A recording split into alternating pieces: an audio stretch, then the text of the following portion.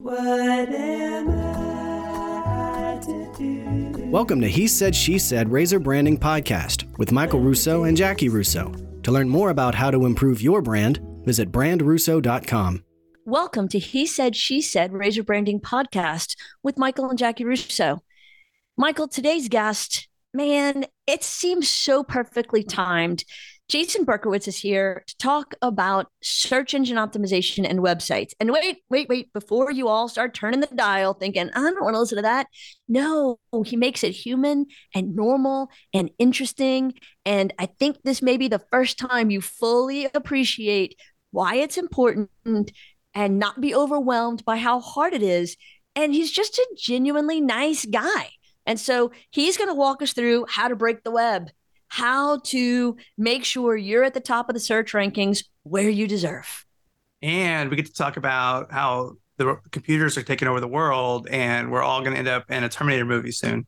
Okay. Not quite that much, but I think that's exactly what we said. I think that might be your view of the world, which is not rooted in any form of reality. I'm pretty sure I heard him say that. I'll have to go back and listen, but I think he talked a lot about that, about how we're days away from... You talked a lot about that. He politely nodded and smiled and humored the crazy dude. Days away from the robot uprising. No. So for the sane people listening, I think you're going to enjoy Jason Berkowitz. I think you're going to enjoy hearing about Break the Web and how they do search engine optimization and why it's so important. And if I'm wrong, let me know. But otherwise, enjoy. And here we go with Jason Berkowitz. Yeah, some digital artifacting going on in your voice. I don't know what, bad connection or something. I don't know. I thought that was happening with him. I thought mine sounded great. It does at times. At the very end, like when you're just saying that very end part, it was like, wow. You want to redo that very end part? It's the very end. Okay. So I think you're really going to enjoy Jason Berkowitz, who's the founder and SEO director of Break the Web, which is a search marketing agency focusing on search engine optimization and paid advertising. So check it out, give it a listen, and learn some stuff. So joining us on the podcast today, Jason Berkowitz. Jason, we're so glad to have you. Mike and I were talking before the show. You are the third piece of our little triangle because, you know, I do strategy, he does graphic design, but the web component is a whole other thing. And I cannot wait to hear all about how you and your company break the web. Oh, thank you so much for having me, Jackie. I'm excited to talk about it.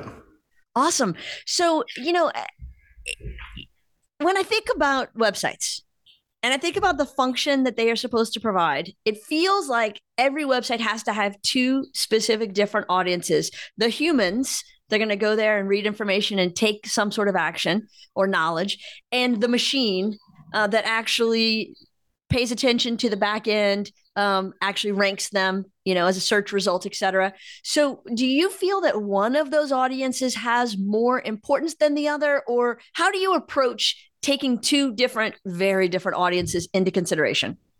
Yeah, that's a great question.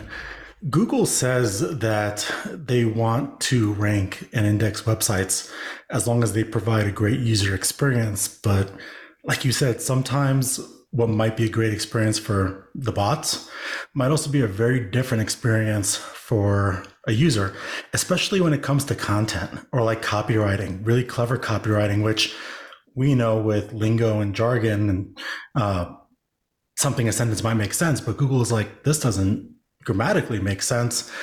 The idea is to find the overall balance. You know, how can you satisfy both user intent and search bot intent and what they're trying to achieve and what they're trying to put together, all the different pieces, whether it's a specific page's relevance and or the different conversion values or bringing people down the funnel. Finding the good balance is the never-ending challenge, but trying to make as much work as possible is the best. So it is really two very different audiences, and you have to take both into complete consideration. At times, yeah. We recommend to optimize for real users, real humans versus search bots. SEO is just one of the many different marketing verticals. And if you're lowering overall conversion or engagement on your page to satisfy Google, then any traffic that you bring in from Google anyways just won't convert. So it's not even Right. worth it. Let Google come secondary to messaging. Right. I was reading about Google's, and I think it's new-ish philosophy about this EAT, and then they kind of added another E. I'm not sure how you pronounce that. It's EAT. Talk to us a little bit about that, because I thought that was a very interesting turn on almost prioritizing the human side of it. Yeah, it's really important in what we call YMYL industries, your money, your life, industries that impact your money or your life, like health, finance, those type of ones. And it's really just trying to showcase expertise and authority. I mean, expertise, authoritativeness, and trust. And now Right. I guess experience is the new Right. E. The more you can do that, the better. It helps both, I guess, at the same time, users and the algorithms. We tend to see, and I'm sure you see in maybe health directory websites or health sites like healthline.com, for example, they showcase the authority and the expertise right at the forefront. They say who's the writer or who reviewed the article, citations and resources listed for things that were mentioned throughout the content. It's important to find any true impact on whether EAT implementation on your page or not has an actual set in stone impact, but it helps. I think it helps everybody in that instance. What about, I mean, I like what you had to say about the, not chasing after your search listings versus, writing good content and writing things that matter, being that authority, having that authoritative stance on things. And we really, push that for our clients and try to make them, tell stories that are engaging and really connect with people on an emotional level, right? And if you're chasing after this other thing, it can really, put you in a bad place, I think, long term, and one of the things that I think everybody seems to be, I get so many emails every day. I'm an SEO expert. I'm an SEO this and SEO, and it's the new buzzword, right? Or it has been for a while. And how do you, as somebody who does this and has success with it, are there imposters out there? Are there people that you shouldn't trust with your SEO? Because they may say they did it, they read a book, and now they think they know it, and they're following this program, but they're going to end up getting you in the same boat by following this. What I just said was probably not a good idea. I mean, I guess that can be said for anything where you immediately become a guru after taking one course. I remember like the life coaching industry is huge in that way. People, open up their mind and instantly they're life coaches. In the SEO world, if you're familiar with old school traditional SEO, where the execution processes were very, very different and what's now labeled as spam, pretty much, they're not as much as there was a couple of years ago, but a decade ago, everything we were doing was very, very different. We were building links to websites at scale with a click of a button. We were regenerating content using what's called spin text, where synonyms and words change and it's pretty much duplicate content. And now it would be considered spammy. I don't see as many people, and maybe it's just the circles I run in, that are promoting strategies that would be questionable. So I think the playing field has gone up a little bit, which is nice. But I think when you're evaluating an SEO specialist, do they have the proof? Can they do what they say? I'm not a big fan of references. I think that's more of like a traditional thing, like asking somebody to do a reference where people don't have time to answer a lot of questions like that. But if you have testimonials, the more proof you can show on what you're doing, I think, it's the best you can do. I mean, does it sometimes just come down to, is there a cost issue or a sweat equity issue? Like how much time are you willing to put into it or pay for that time to get it done? Because sometimes you've got to go through the legwork. You've got to be organic with your material. You've got to push content. There's a lot of things that you have to be doing. You can't just push a magic button and say, I want my SEO. I want to be on top of the page, right? And I'm going to pay for that. Yeah. You have to pay for somebody to do it, right? Yeah, and even that person might also have hard costs, whether it's assistance or if they're an agency, they may have team members, tool sets, all these different things. And then, time spent and sweat equity there. And also just level of expertise, which also does warrant sometimes a higher, what could be an hourly rate or a retainer cost. I mean, there's a lot of different factors, especially that comes into choosing one SEO versus another. I don't think expensive equals good. I think we've established now, especially in marketing, where we like to think that expensive equals good. We now know. Reminds me, I was at Home Depot 2 weeks ago, and I picked a really expensive toilet seat because it had a little LED light on it. So I figured, in the middle of the night, I can see where I'm going. It broke after one day. And then I went back to the $30 one and it worked. And I even said to the guy that I was returning, you think expensive equals good? He's like, nope. Yeah. So most specialists typically have hard costs. Again, whether that is a true hard cost, it could be time, employees. SEO is an investment, though, at the same time, too. And sometimes also SEO may not even be fruitful for certain businesses. If there's no demand out there for what you offer, and you may have a great offering, just maybe social media might be better, then also it's probably not worth it. Mm-hmm. How do you, and I was reading, how do you differentiate? Sorry, Michael, I just have to interrupt. I now want a toilet seat with an LED light, even knowing it's going to break. I still want that. I can make so one. I totally get one it. that also I'd have wanted to. Has a motion sensor, so when you walk in, the top lid comes up. Oh my Shark God. Tank. Yes. There you go. Yes. There you go. Get you some runner lights, LED lights. You can hit a button and have them, move around. I think we're way off from the topic. ceiling. Yeah. I'll just turn my bathroom into a discotheque. I love it. Yeah. I was asking about. Sorry, Michael. Go ahead. No, it's fine. I like the toilet seat conversation. And the Shark Tank thing. I mean, because I'm a big Shark Tank fan. So anytime we can, that's what my dream. I'm thinking of all these things I can do all the time. Most of them are really bad ideas, but one day you never know.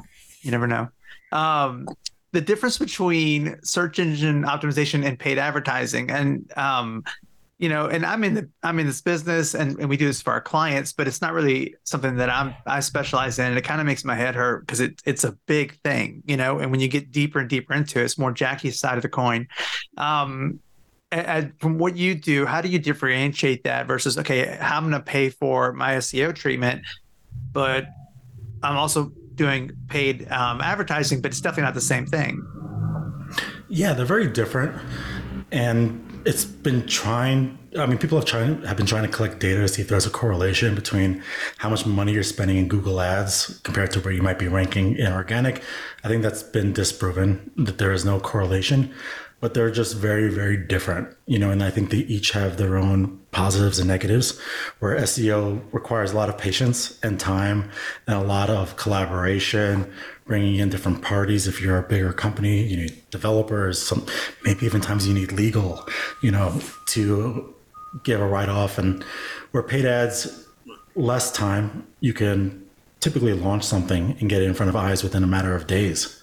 And you can see a direct instant return, where even just SEO is significantly hard to track ROI, just because attribution is missing. Google doesn't tell you what keywords drove which bit of traffic, or efficiently. They don't tell you efficiently how to see that. Just completely different marketing verticals. We have clients that if they do have the budget, we can do a couple of things with paid ads that might indirectly help SEO. First, you need some quick wins. Let's get some quick wins out there. We'll launch a paid ads campaign while SEO works its way up, but also we can use paid ads for testing keywords and search terms.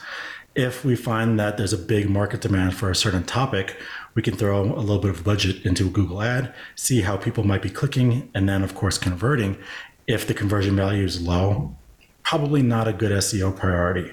But if we're getting a lot of quick wins, we can probably save a lot of money if we get really good organic positioning for that keyword. Mm-hmm. If that made sense. No, it does. It does. As a writer, I struggle with a lot of that because I try not to. We have an interactive developer here, and they'll help with we kind of on the baseline. They help us communicate with web developers and SEO specialists and things like that. And they help me with the writing too. And we'll start with keywords and whatnot.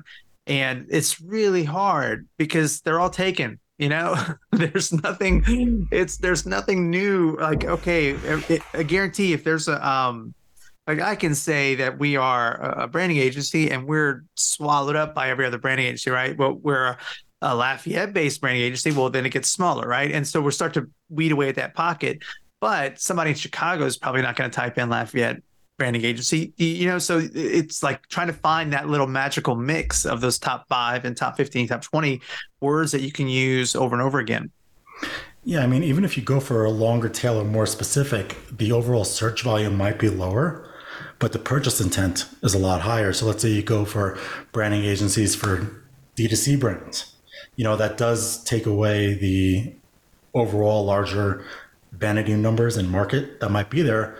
But you also have the specialization, for example, in D2C, or I know you guys do B2B, branding agencies for B2B businesses, or branding agencies for B2B SEO businesses, like even more specific. If that's your target persona and your messaging is there, the conversion value is so much higher. Yeah, good point. I saw Jackie writing notes. She's going to implement. I've been writing notes the whole time, and then my mouse just died. So now I'm like, oh no. I'm saying all this good stuff. I got to get it down. Jackie's new to the Mac world where she has to charge her mouse, and then her and all the converts in her office are always like, "Do you have a mouse cord? I didn't charge." I'm like, "Charge your mouse. It's just part of the deal. You own a Mac, you got to charge your mouse." Okay, I know we're a little off the topic, but this is important to me. Why don't they build the mouse so that I can plug the charge in while I'm using it? This whole flip it upside down thing is some bullshit. I have one. It has a USB port, Logitech. Oh, here you go. Look. Oh, I mean, yeah. Same, similar series. Yeah. Yeah. No, I couldn't. For that reason, I went and got something. Mine's charging right now while I use it. So, but anyway, she's in the office. Don't be all superior with your technology. I'm just saying. I love that a few years ago, Jackie wouldn't go near an Apple product. Then the phone started, and it was the watch. Now she's like a total Mac geek. She's got a watch. She's got a laptop. She's got an iPad. I mean, I get it because this is the Mac mouse. It's also really noisy. Yes. So if you're on a meeting or a podcast, any click, like if we're on a sales call, for example, I'm taking notes and I'm typing away, but I'm also trying to have a conversation. So all people hear is click, click, and keyboard. I had to switch it up also just for that exact reason. It might be a little distracting. Yeah, see, I would not like that. Maybe even rude sometimes. Yeah. Good point. What, this is, since we're just rambling around here, how are you, what are your thoughts on, I don't want to put you on the spot with this because I think everybody's still trying to figure it out, but the AI thing that's going on, because I think it's affecting our industry. Like ChatGPT? Yeah, not today, but I think down the road, we're going to have to make some alterations in who we do and how we do it. I think right now it's the generator of a great mediocrity because everything it's putting out is basically borrowing from what's out there. And it's just basically collecting information for you from somewhere else, which I think is wrong because it's proprietary, it's intellectual property of somebody else, right? But nobody seems to care about that. But this thing is going out there and grabbing all this stuff, putting it together and regurgitating it basically, right? And it's smart and it's doing it in a way that I've seen it, I've played with it, and it's not bad, but it's also not original and it's also not creative and how it's presented back for what you're really trying to do. And I think you could probably prompt it to death and get something out of it at some point. But I hear a lot of people right now are saying, oh, you can do it for SEO and you can do it for keywords, you can do it for et cetera, et cetera, et cetera. What are you, I'd love to hear your thoughts on this. I'm so tired of hearing about ChatGPT, honestly. I mean, you also brought up a really good point about, and a side tangent, I'll circle back, about ownership of content. Mm-hmm. I mean, that's pretty much what Google has been doing with their featured snippets in which they give results is they take your content and throw it on Google search. They cite you as a source, but they also want to keep you on Google search for monetization purposes. And then they show previews of what it would look like when they have their conversational AI in which they may not necessarily cite sources. It's like, where are you getting your information from and how's that going to impact it? I mean, that's just a question is Google's usage of your content is a very separate question. Mm-hmm. But ChatGPT is not AI. It's a language model. It's, like you said, based on data going up until 2021 when it scraped the web. Like you can ask it current events and it'll say, I don't know.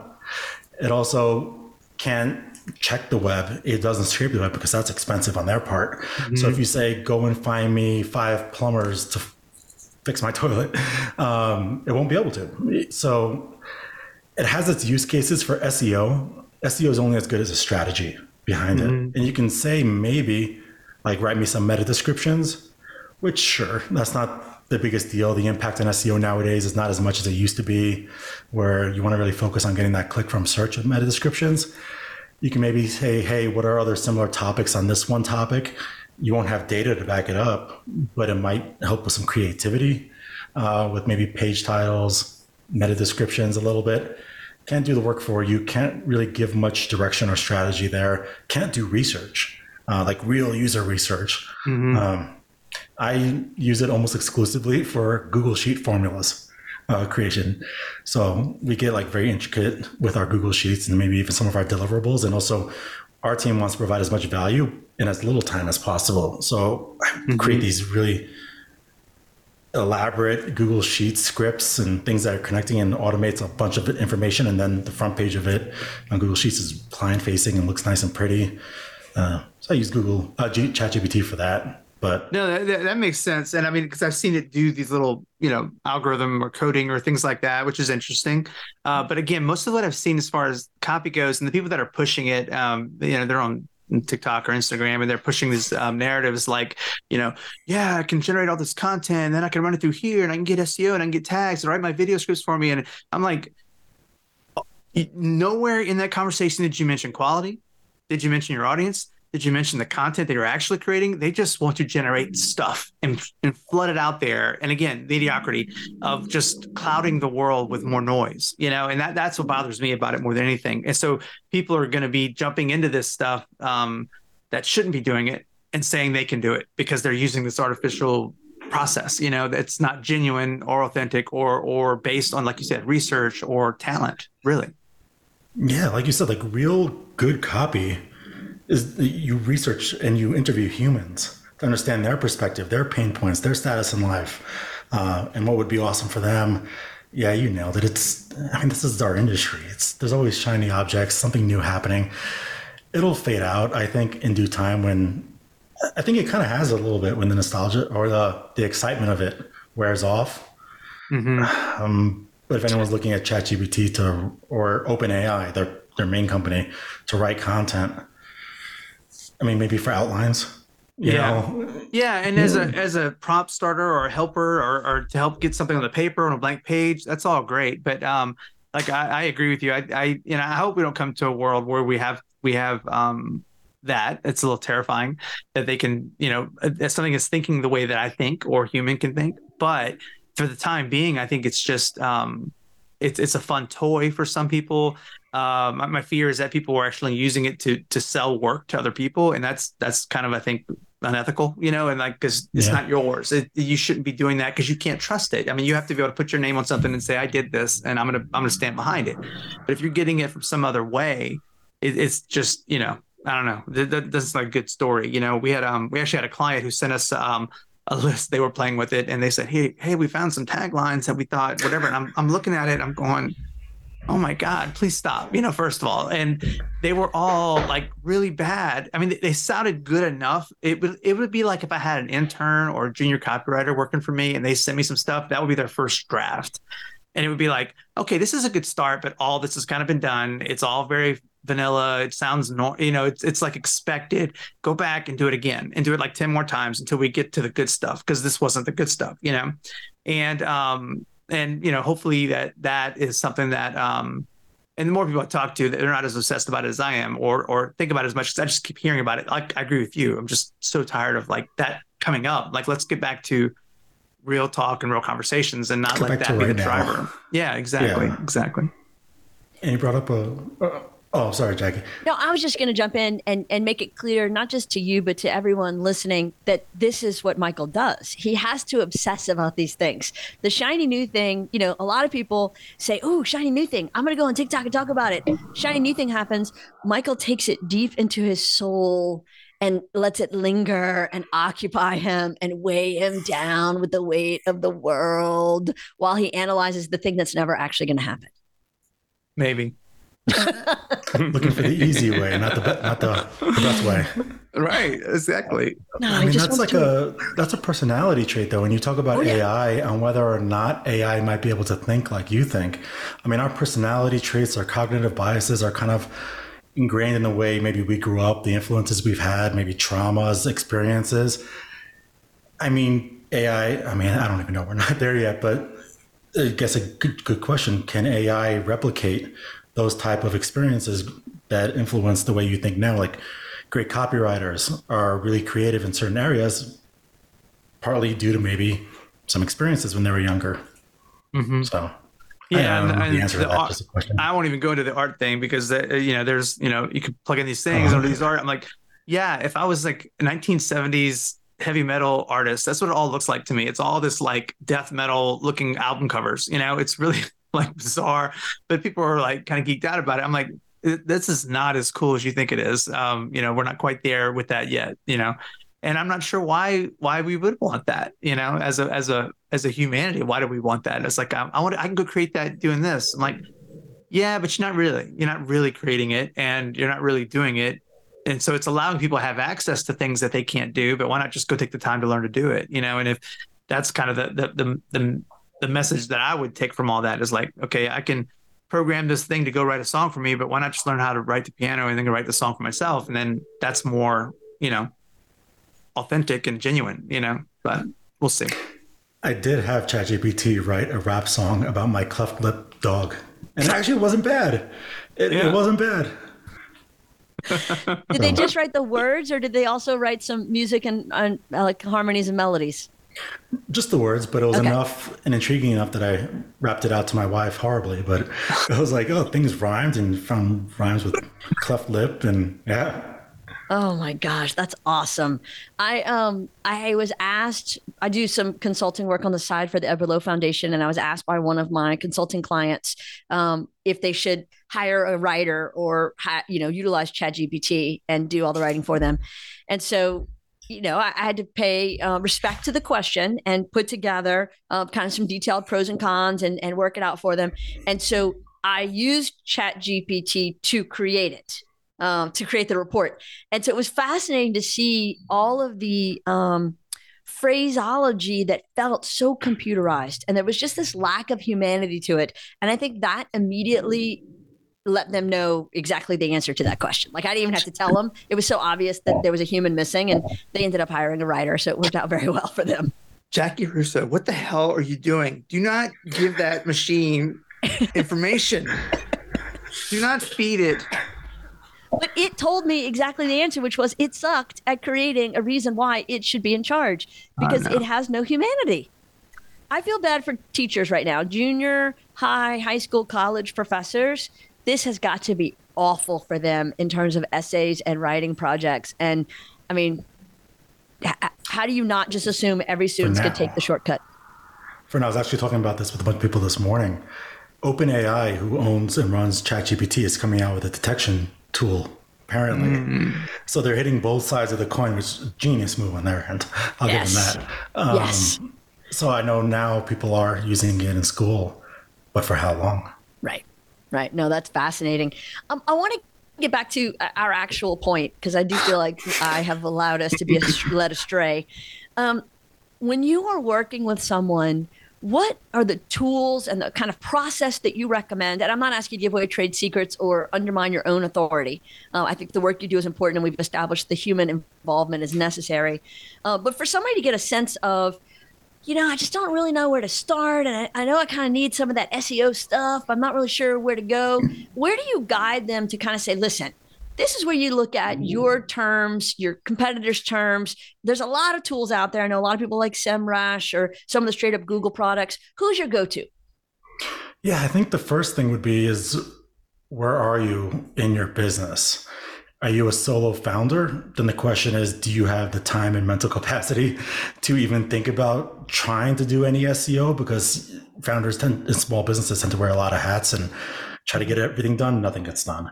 But if you do need to do the research yourself, I mean, free tools like alsoasked.com can pull up kind of questions that people might be asking about a certain topic based on Google's People Also Ask accordions. There's answerthepublic.com. There's Google Keyword Planner, which can give you broad ranges if you're not paying for things on demand.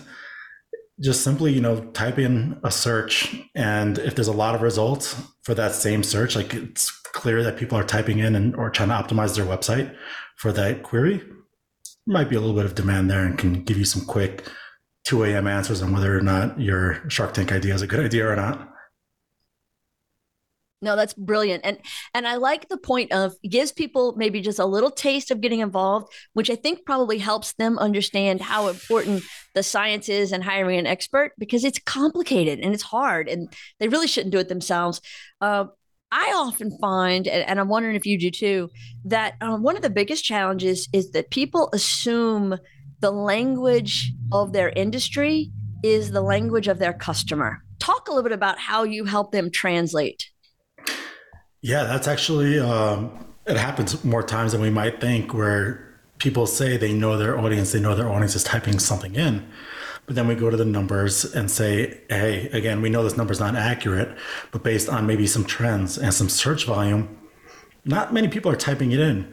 But if you relax the tonality and the language a little bit, you might see that here's a search term that pretty much satisfies the same intent, but just has buttloads more of search demand and buttloads more traffic. Then you circle back and try to find that balance between SEO and messaging again on the website. But sometimes, if people are sticklers in their messaging and they really know, then they either got to work a way around it, maybe compensate for SEO elsewhere on their website and on their page. But usually we like to be data driven versus kind of emotionally driven. Right. No, and I just find it's so amazing to me, just the language of it. I think that the search engines are smarter than us, which makes Michael feel like the machines are about to take over the world, which is probably true. And yet the translations don't happen. That specificity that has to be there so that the search engine understands exactly what you're searching for. And so in our own industry, for example, if I'm talking about brand identities, but my customers call them logos, we're going to be mismatched. And so you really have to leave your box and venture outside of the language you're comfortable with and know where your target audience is coming from and the words that they use, because I guarantee you they're going to be different. Yeah. And the question we might ask on that is, your target ideal client avatar, do you want them to be looking for just logos? Where are they in their business? Are they just starting? They have a conceptual idea. There's many places to get a logo, but a brand identity, they're kind of a little bit further along. They know a little bit more about brand building, and a logo is not a message. Logo is not a brand. I'm pointing you, Jackie. There you go. I'm with Jason on that. There, thank you, Jason. She was trying to prove a point. I didn't know that. I know, but I teed it up so that sounded really smart. Second of all, because he said it, that makes the audience realize it must be true. I say it all the time. And now you just blew my cover. Well, do you want to spend the time educating somebody on the difference between a logo and a brand? No, it's a great point. But I kind of, maybe I knew that in my head, but I was about to argue the fact that, no, I'm not going to go call it a logo just because everybody wants to call it, because I'm not going to dumb it down. And I understand Jackie's point. We go back and forth on this all the time. As a strategist and a creative, it's like she wants to, hey, what language are we using? Are we speaking the language of our audience and their audience? And I agree with that completely. But at the same time, I don't want to start pulling back on what, kind of like what you just said. I'm looking for the people that do know what that means, because they're going to appreciate it and they're going to be willing to pay for it because they understand the difference. And they know it's more cost than a $40 Fiverr logo. Yes, which is expensive on Fiverr, I guess. Yeah, I think $5 is the typical on Fiverr. Yeah, and it's got a slash through it, and But see, when people don't think through the strategy of it, they don't really know their target audience, then they just start grabbing at anything. And so I think what we've talked about here is not just the importance of language in search engine optimization, but circles all the way back to the importance of really knowing your audience. Because when you don't know your target audience, you're going to misalign yourself with the wrong group every single time. Yeah, we don't even know. I don't know many people in my industry, in the SEO industry, that actually does that similar exercise of your traditional client avatar picture. There's all these different models and things that you can fill out for your ideal client avatar, and researching, asking your clients, what status are they? What pain points do they have? What issues? And aligning your messaging towards that. You save yourself a lot of time, trouble, education, and better conversion rates and better lead quality. Absolutely. We had we're 100%. kind of industry agnostic. We have clients all over the spectrum of different types of work they do. And we had somebody the other day and they were very specific, and it was a terminology that they used, and they came back to, and it was like, okay, I don't know what it means. And then we asked them and they weren't sure what it means, but they said, I think we use it. And so we had to go back and forth. We had to go figure out that this terminology, and then there was like a movement to call it something else completely, but it was just whole rabbit hole of, they didn't even really know what it was, but they were doing it. They were literally doing that task, and they just didn't know what it was called. So that was fascinating. It's a shiny object, kind of like a shiny word in the industry, I guess. Yeah, absolutely. That's exactly it. So, when you are thinking about how much the industry changes, and it feels like Google changes their rules every couple of months, and therefore all the search engines change their rules every few months because they kind of mirror what Google's doing. What do you do to help stay ahead of that curve to keep your clients' sites updated and making sure that they're following all the rules as things change? Yeah, so for the most part, rules don't necessarily change. Google has their big picture goal, and what they want to do is serve quality, real, relevant results. And if your actions are aimed as much as possible at serving that bigger picture, then you're typically set up for success. They do throw out algorithm updates that might change the quality of the search results, sometimes good, sometimes bad. But just trying to keep top of mind to changes like, for example, we talk about EAT, health websites and industries that might fall in YMYL. Do you try to have to take a bit of a step to improve that experience, maybe have better author bylines, better author bios. So, just staying up to date in the news. If Google has an algorithm update, usually chatter gets around the community. We personally have RSS feeds set up that when something related to something big in Google happens, like an algorithm update or an algorithm change, it pings one of our main Slack channels automatically. So that's how we kind of stay up to date, especially if you're not sitting there browsing all the publications, the search engine publications frequently. Easy way to get up to date information. And then just chatter around the community is how we might hear if people are experiencing certain things, like LinkedIn, Twitter. There are some forums that exist too. I love that. How do you, I was reading on your website, in one of your services, which I think is interesting, the content marketing side of SEO focused content marketing.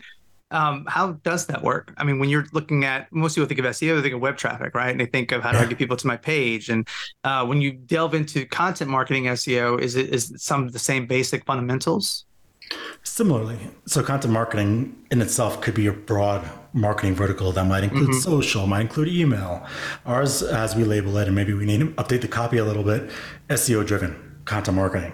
So if there's demand, more top of the funnel, kind of a bit more informational in search intent, then we can help produce SEO-driven content that will get clicks, will get traffic, aimed at bringing people down the user funnel, bring them more mid-funnel and even better to bottom of the funnel, as well as also being able to be attractable and bring in links, whether it's through our own digital PR and our outreach, or sometimes, I mean, the most natural way of building links is by being number one on top of Google, because people will often cite your website as a resource. But that's what we mean is SEO driven content marketing. So less promotion on social, less promotion on Reddit and Pinterest and email and paid. They all could work. A lot of our clients who actually do have fully integrated teams like that, we can provide kind of a SEO driven topic idea, help them with the creation of that. And then they also might use it for other marketing efforts too. Mm-hmm. It's like thought leadership, getting the brand out there. From an SEO side, you're also enhancing the relevance, the topical relevance of your domain overall. If you're continuously posting new content around a given area, you're just telling Google more and more what your website's about. And I think thought leadership is really undervalued by people. Internally we talk about it. I know you do. It's such an important part of content creation and establishing why you should be listened to. I don't think people fully appreciate how vital it is. Where do you feel like in the priority it falls into SEO? Is it at the top? Is it in the middle? Is it at the bottom? I think probably an equal balance as more like bottom of the funnel service or transactional pages as well. Mm-hmm.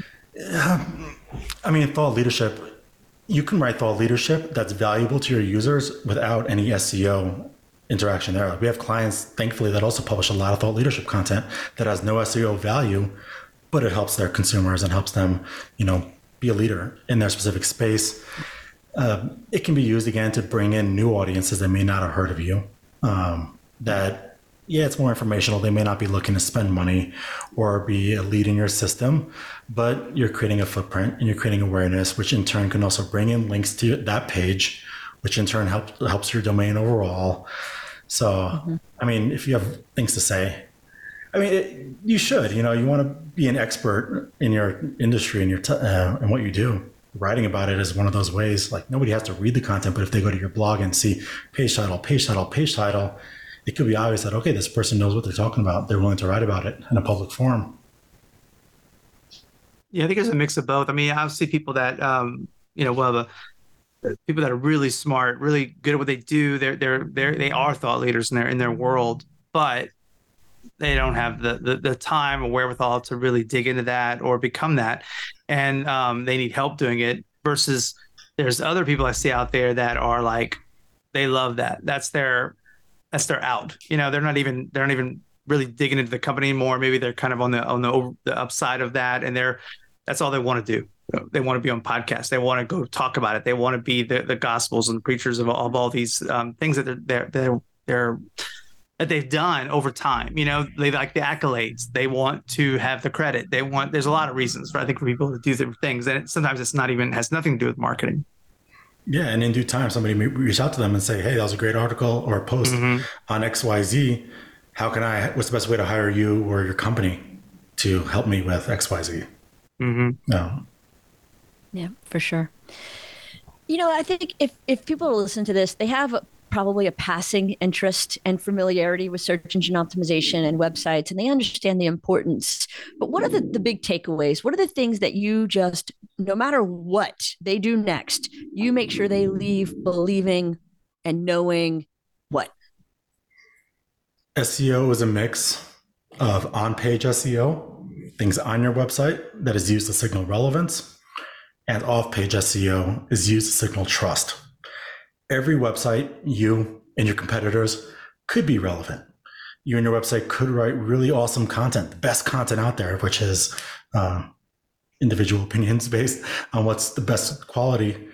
But then you need those trust signals. And a lot of people say like, oh, our website's SEO optimized, but sometimes maybe just on a foundational on-page SEO level where off-page comes in to signal trust. So being the most relevant, but also the most trustworthy is an equal balance.